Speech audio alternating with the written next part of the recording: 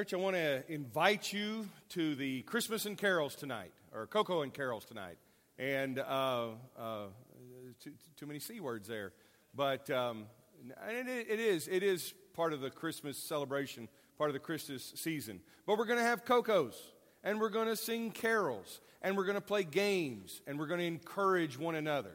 This is tonight at 5 o'clock up here at the Family Life Center, or the gym, however you want to call it, but over here. And there's a few things I want to tell you about. First, if you have that itch to do decoration, you know, the Christmas decoration, maybe you haven't done it at home yet, or maybe you aren't quite through yet. The crew needs some other people to come up today at 1 to help them decorate. So come help them decorate. I guarantee you it's not going to be anything special or fancy. It's just going to be fun stuff. But come and help them decorate. And so I say that so that you'll know, don't get intimidated. Just come and help, okay? Everybody come and help. Cut out little snow angels or whatever. But anyway, come and do that at 1. And then bring your favorite games. We're going to be doing some of that tonight. We're going to do that again on New Year's Eve. I'll tell you later about some plans to do a game night that's not only going to be encouraging, but it's also going to create an alternative for folks who need to overcome loneliness, who need to overcome temptation, and be with us and get together and encourage one another on New Year's Eve. But we're going to do that tonight, so it's kind of a warm-up. All right, Cocoa and carols tonight. Come at 1 and decorate. Come at 5 and celebrate. And bring your games. Deal? All right. It's for you. Somebody's out there thinking, oh, that's for the kids. And you. Somebody's out there thinking, oh, that's for the older people. And you. All right. It's for everybody. And I think the Wagey's going to go out and look at Christmas lights afterwards, right? Yeah. So there's all kinds of fun that can be had today.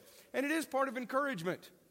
And last week we looked at the verses from the theme of verses that started in Deuteronomy 31 and continued into Joshua 1, where the word of Moses to the people and the word of Joshua to the people is, be strong and courageous. Do not be afraid or terrified, because God goes before you.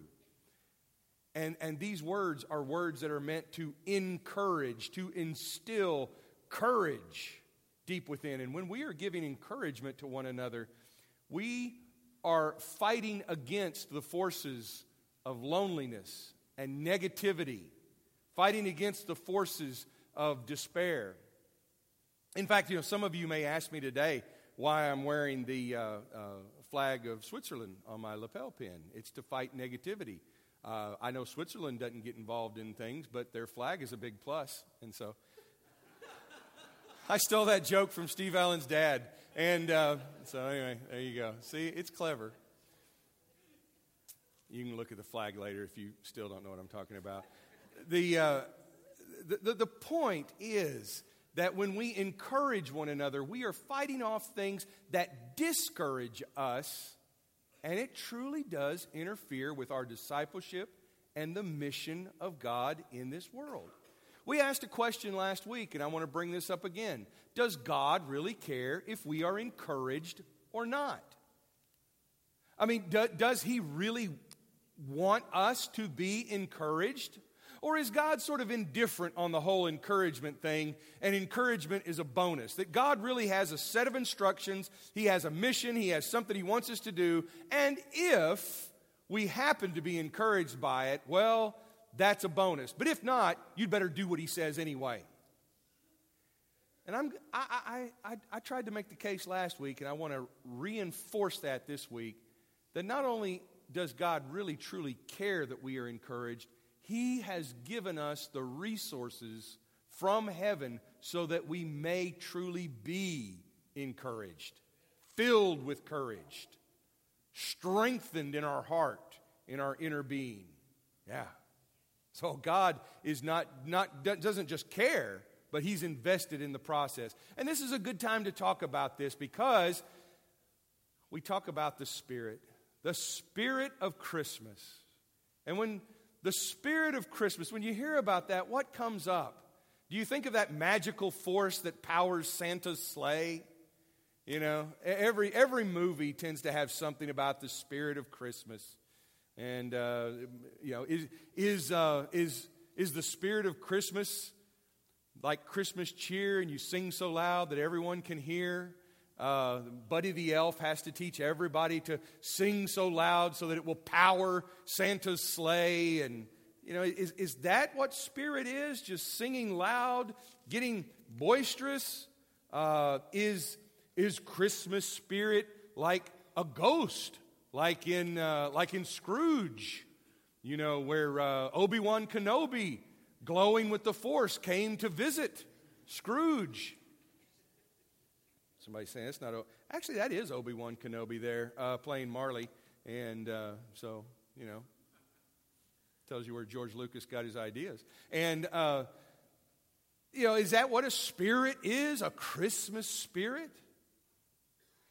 And you may be asking, well, why are you talking about all these Christmas references? What does this have to do with anything? It's because of the way that we use the term spirit.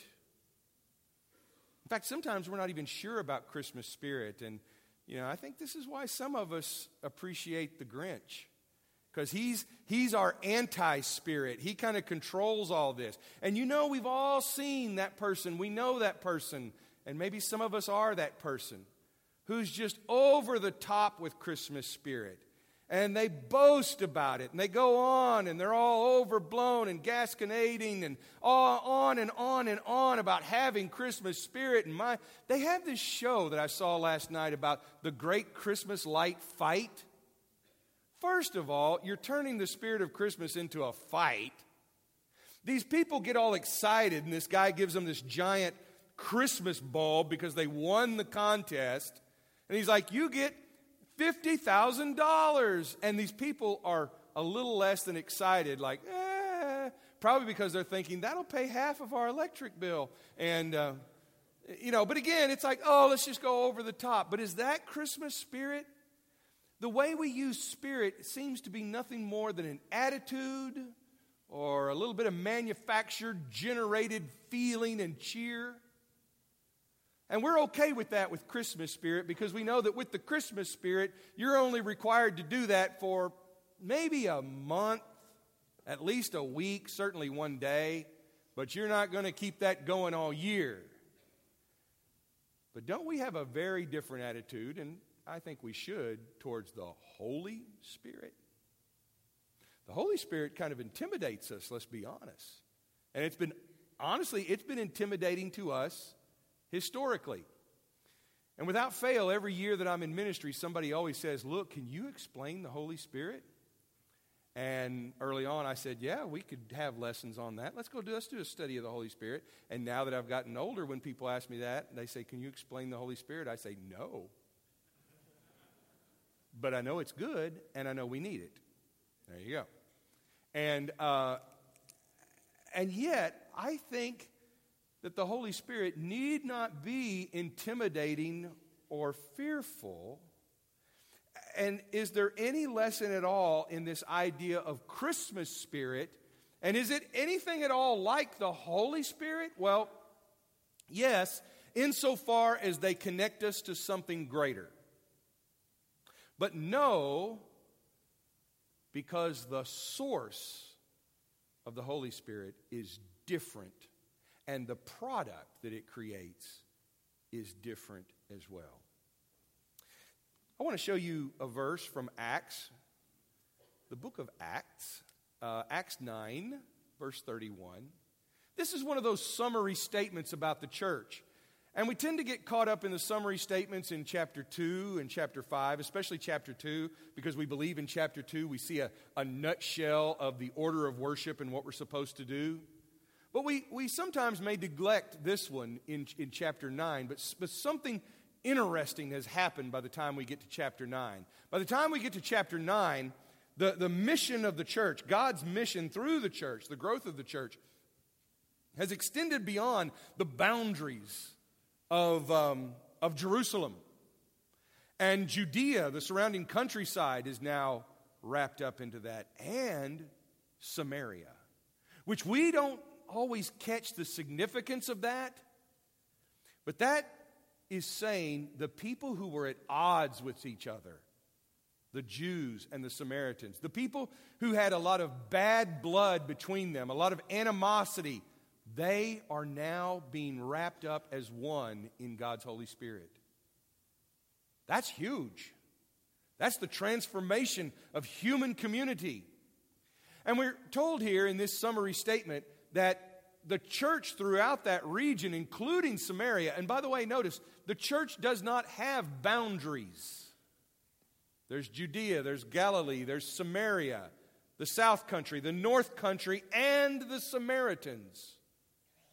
They're all the church. It doesn't say the churches in or the particular types of churches, but the church that exists in all those different places with all those different cultures enjoyed a time of peace and was strengthened. And they lived in the fear of the Lord, encouraged by the Holy Spirit. And so the church increased in number.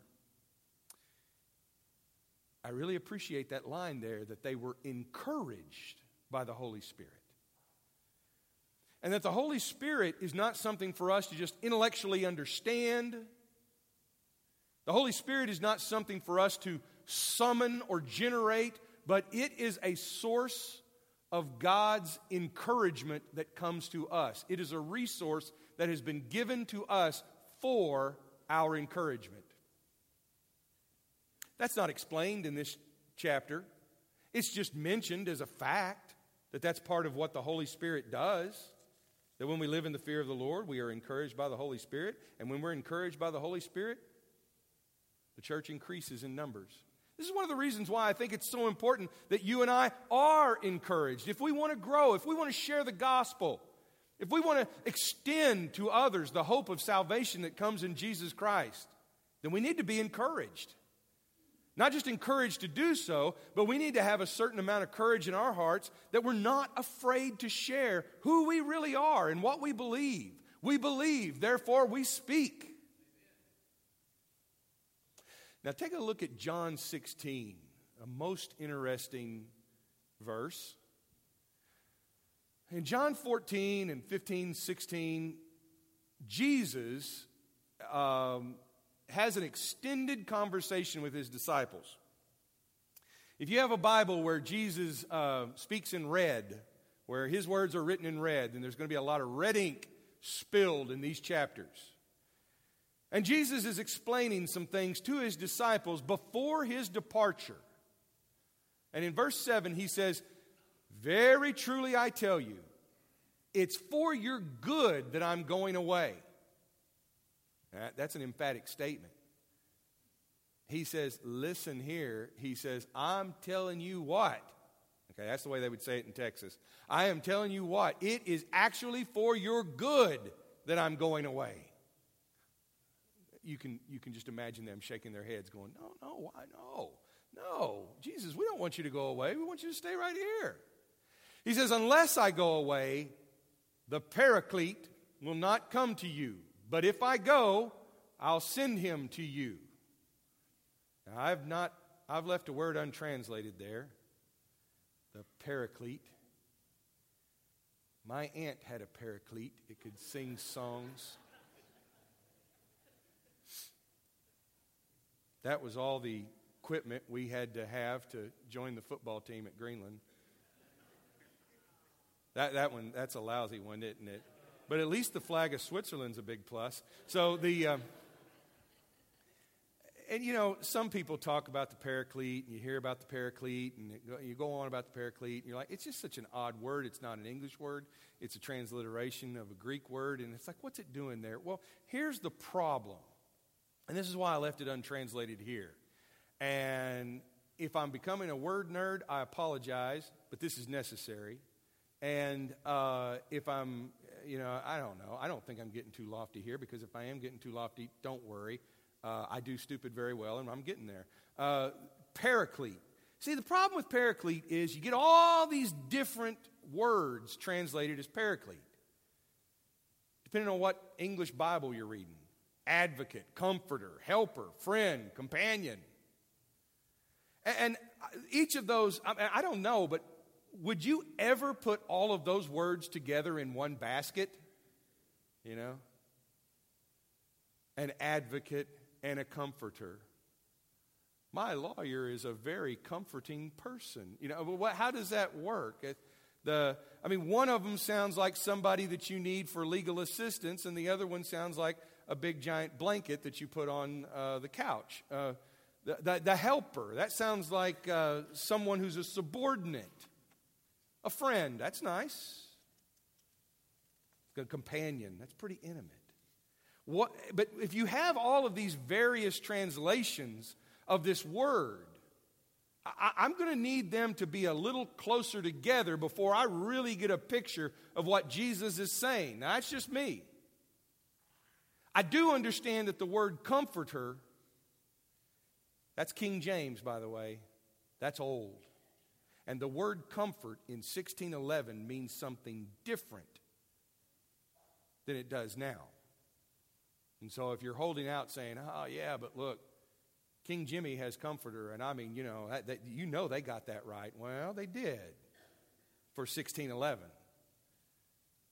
For you and I, comfort is like the Christmas song, Comfort and Joy, or for me and you, it's our favorite chair. It's relaxing. It's a Calgon bath, whatever. It's all of that.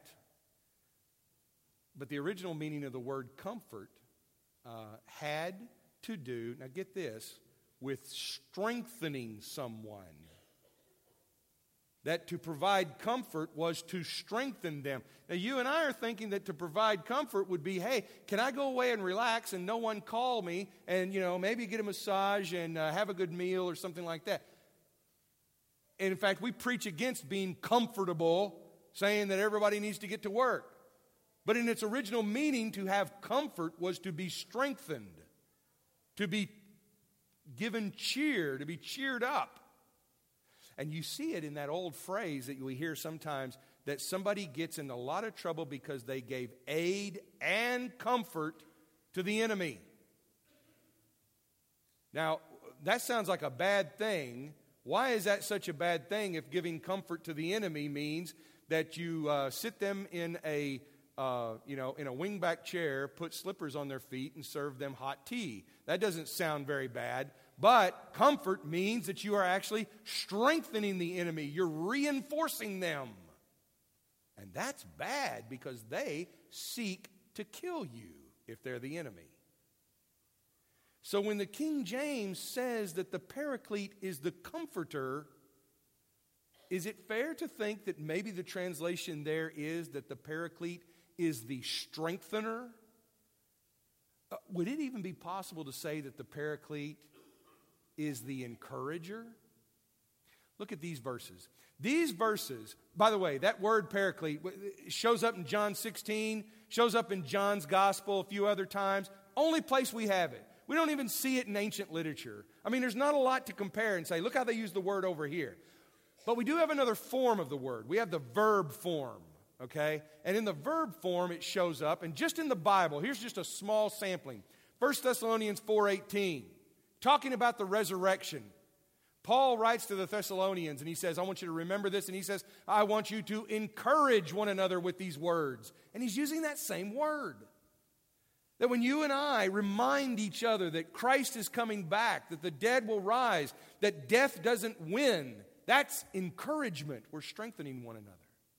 1 Thessalonians 5:11.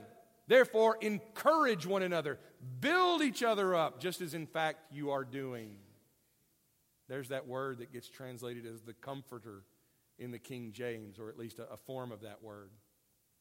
And then in Ephesians 6:22, Paul is, he's kind of closing out the letter, and he has a lot of P.S. statements there at the end. And he says, I'm sending Tychicus to you for this very purpose, that you may know how we are, and that he may encourage you. And I've left a little bit of that Greek phrase on there because what it shows is that he's saying, not just so that he may encourage you, but so that he may encourage or strengthen your hearts. That inner person. Paul sends one of his associates to the Ephesian church with the purpose of strengthening their hearts. That's how important that is. You tell me, is it just possible that in John 16:7 we could translate that as the encourager? He says, unless I go away, the encouraging spirit or the encourager will not come to you. But if I go, I will send him to you. Just for the sake of argument, let's accept that today. Later on, if you want to argue about it with me and say, no, he's talking about a comforter like a big blanket. We can talk about that later. But right now, I'm loving the possibility. And not just because it speaks well and because it's something that I want to happen, but based on facts, based on what you read in Scripture, there seems to be this concern that the encourager comes and encourages us, and encouragement is more than just, hey, let's have a pep rally, rah, rah, rah, go Team Jesus. That's not what he's talking about. He's talking about you and I being strengthened in our hearts, built up. Why? So that we can be his people and disciples in a world that is sometimes hostile to his people. There's no promise here that by being encouraged by the Spirit, everything's just going to be great, and you're always going to be so happy, and you're going to have a Christmas cheer smile plastered on your face 365 days a year until it all rolls around again. No. He's saying that you are going to be encouraged and strengthened, that even when the world is railing against you and railing against God, you're going to be strong because you're going to have encouragement. You're going to have courage within. Look at these other verses that go along with that. In John 16, these verses come from John 16. This is Jesus. Jesus says to his disciples, all this I've told you so that you will not fall away. You know, we often get concerned about people falling away from the church, and rightly so. But what's going to keep people from falling away from the church is not for us to run out and try to make everything just nice and neat for them. Hey, why'd you run away? Why'd you leave us? Why'd you fall away? Were we bad somehow? Did you not like the way we looked at you? I mean, what is our preacher? Does he use too many word nerd stuff? Please come back and we'll change everything. Go ahead. We can keep doing that all we want. It's never going to work. But what keeps people from falling away is knowing that they can be strengthened and find the courage to stand up to the difficulties that they find in life. And that's a resource that comes not from our ability to generate happiness for others. It comes from the Holy Spirit. Verse 13, he says, but when he, the Spirit of truth, comes, he will guide you into all the truth. When you know the truth, you can stand against anything. When you know the truth, you have some certainty.